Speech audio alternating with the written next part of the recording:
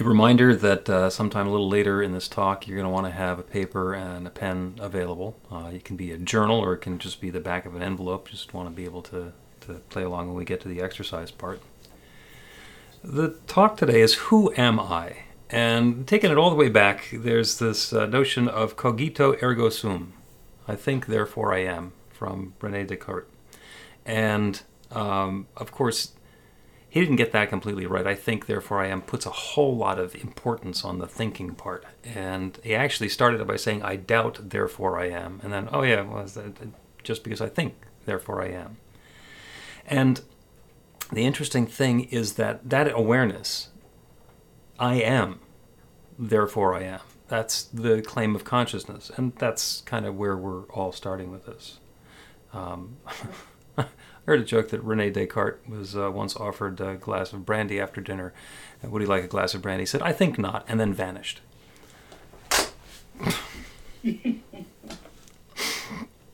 So, this talk is in a lot of ways based on Living Untethered, the book and the class that we're starting this week. And it goes into a lot of the identity of who we are. So I will ask you, what's your name? And you will have an answer that's readily available. And the question that comes up is, who's answering?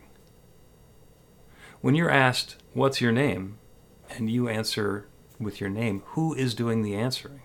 Because there are a lot of ways that we can think of ourselves and in relation to the world. There was an episode of Hidden Brain that I listened to on where the feelings come from. And the scientists basically came up with the story that our brains are inside of our skulls, locked in the dark and never getting out.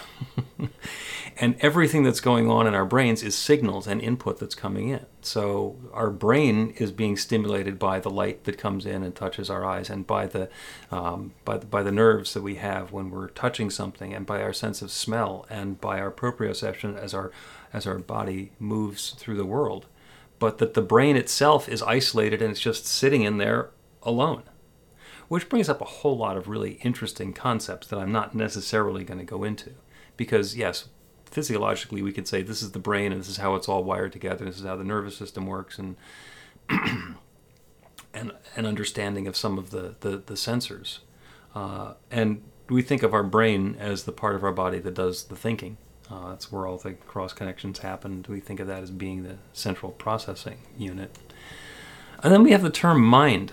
So we all have a mind, and the mind is what we're thinking with. And there's usually a notion that our mind is in our brain, but it might not be.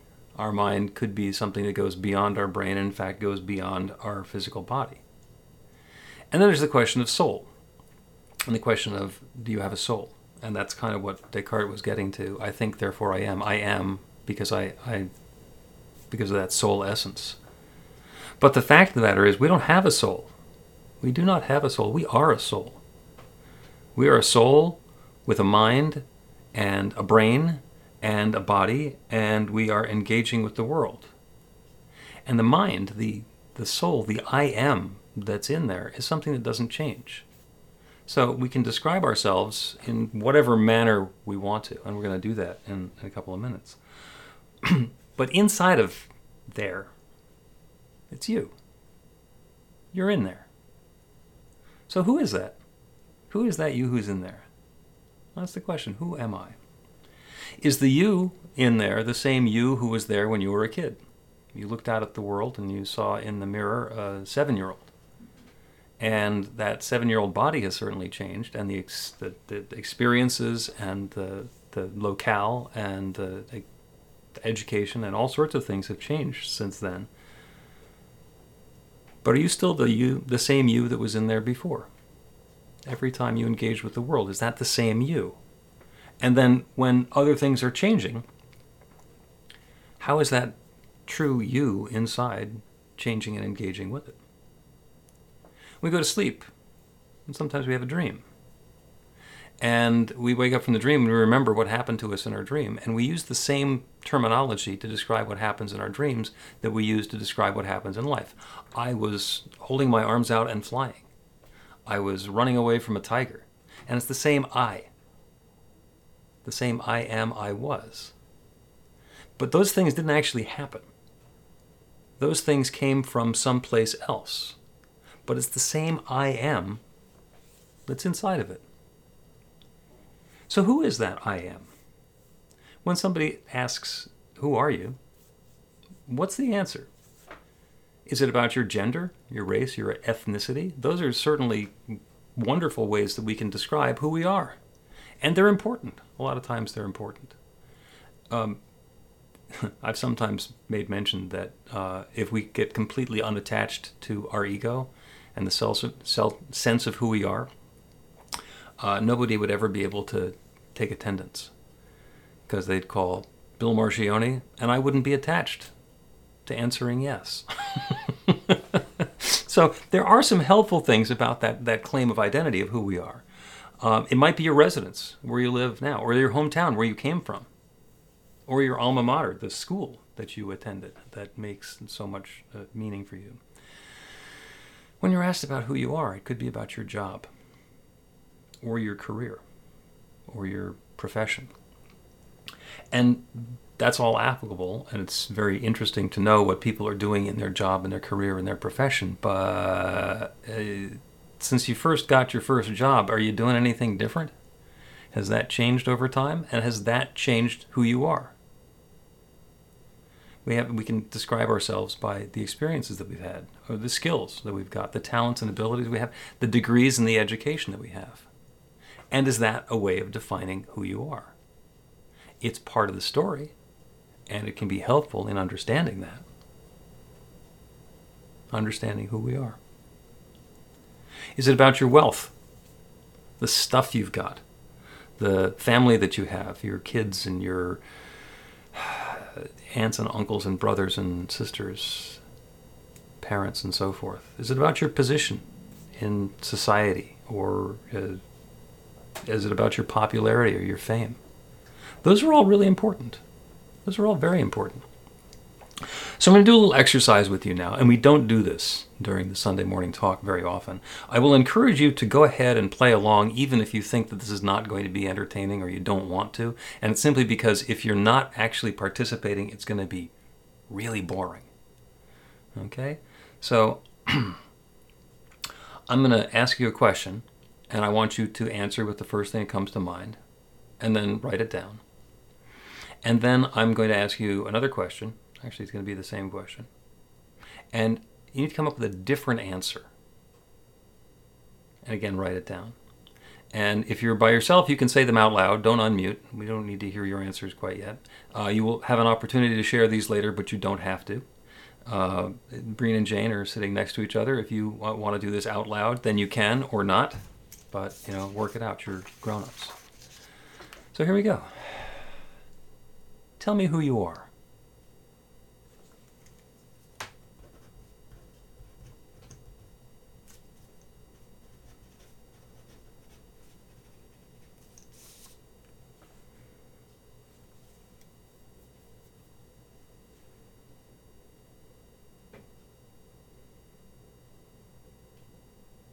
Thank you. Thank you. Tell me who you are.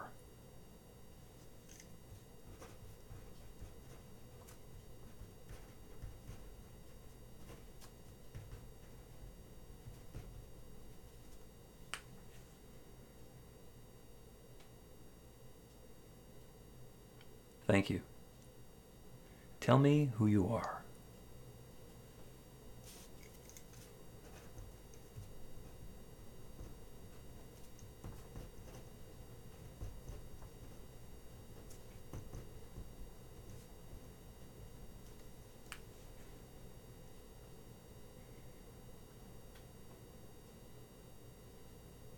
Thank you. Tell me who you are.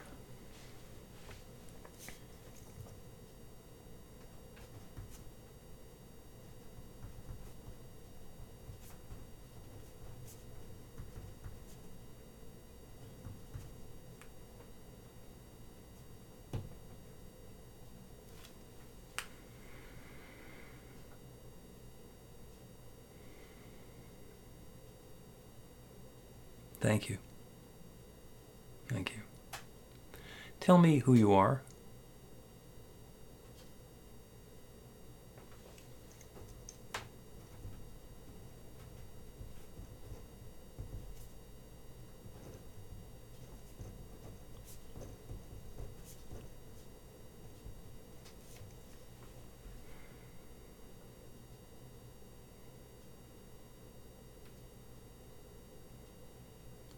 Thank you.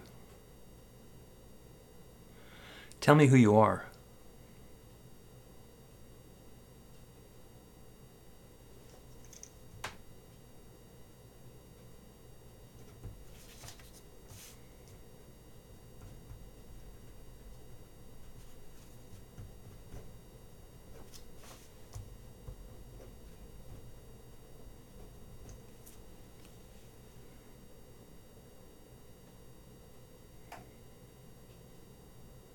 Thank you. Tell me who you are.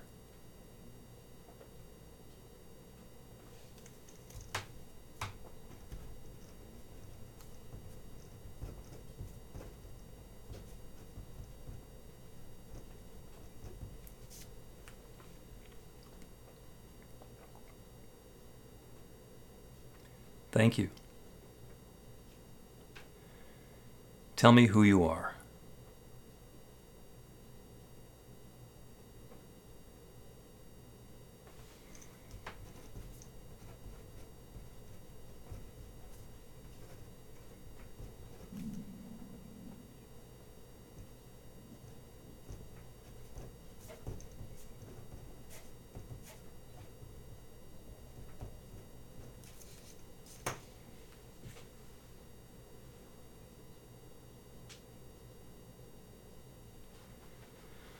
Thank you.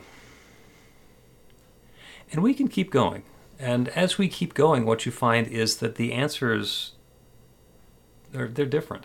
Once you rule out a couple of things, are the first ones more superficial? Are the first answers easier? Or is it tough to come up with the later answers? What's that story that you're telling about yourself? How much of that is your story, and how much of that is your authentic self, and how much of that is aspirational? And it's okay, we're not being judgmental about that. The question when we're asking who am I is, who am I without my story? All of those things that have happened to me throughout my life, which have been reinforcements, part of my learning and growth and expansion and development, or part of my trauma, all of those things that have made me the me who I am right now, have made each of us the I am who we are right now. Who are we without those? What happens if the trauma that so affected your life when you were 2 or 4 or 10 or 21, what happens if those lose their energy? They're not things that are going to go away, but they're things that are going to stop repeating in your life. Who are you without that? Are you okay without that?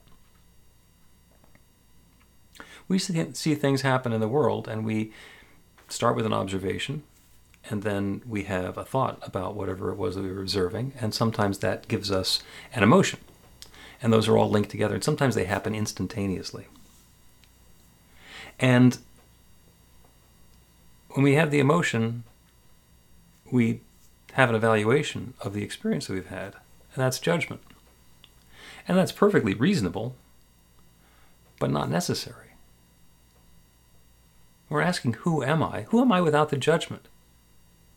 If something happens, and I have that reaction to it, and I judge it, that's one way. And the other thing that's possible is the same thing can happen, and I can observe it and not judge it. It's just a thing that happened.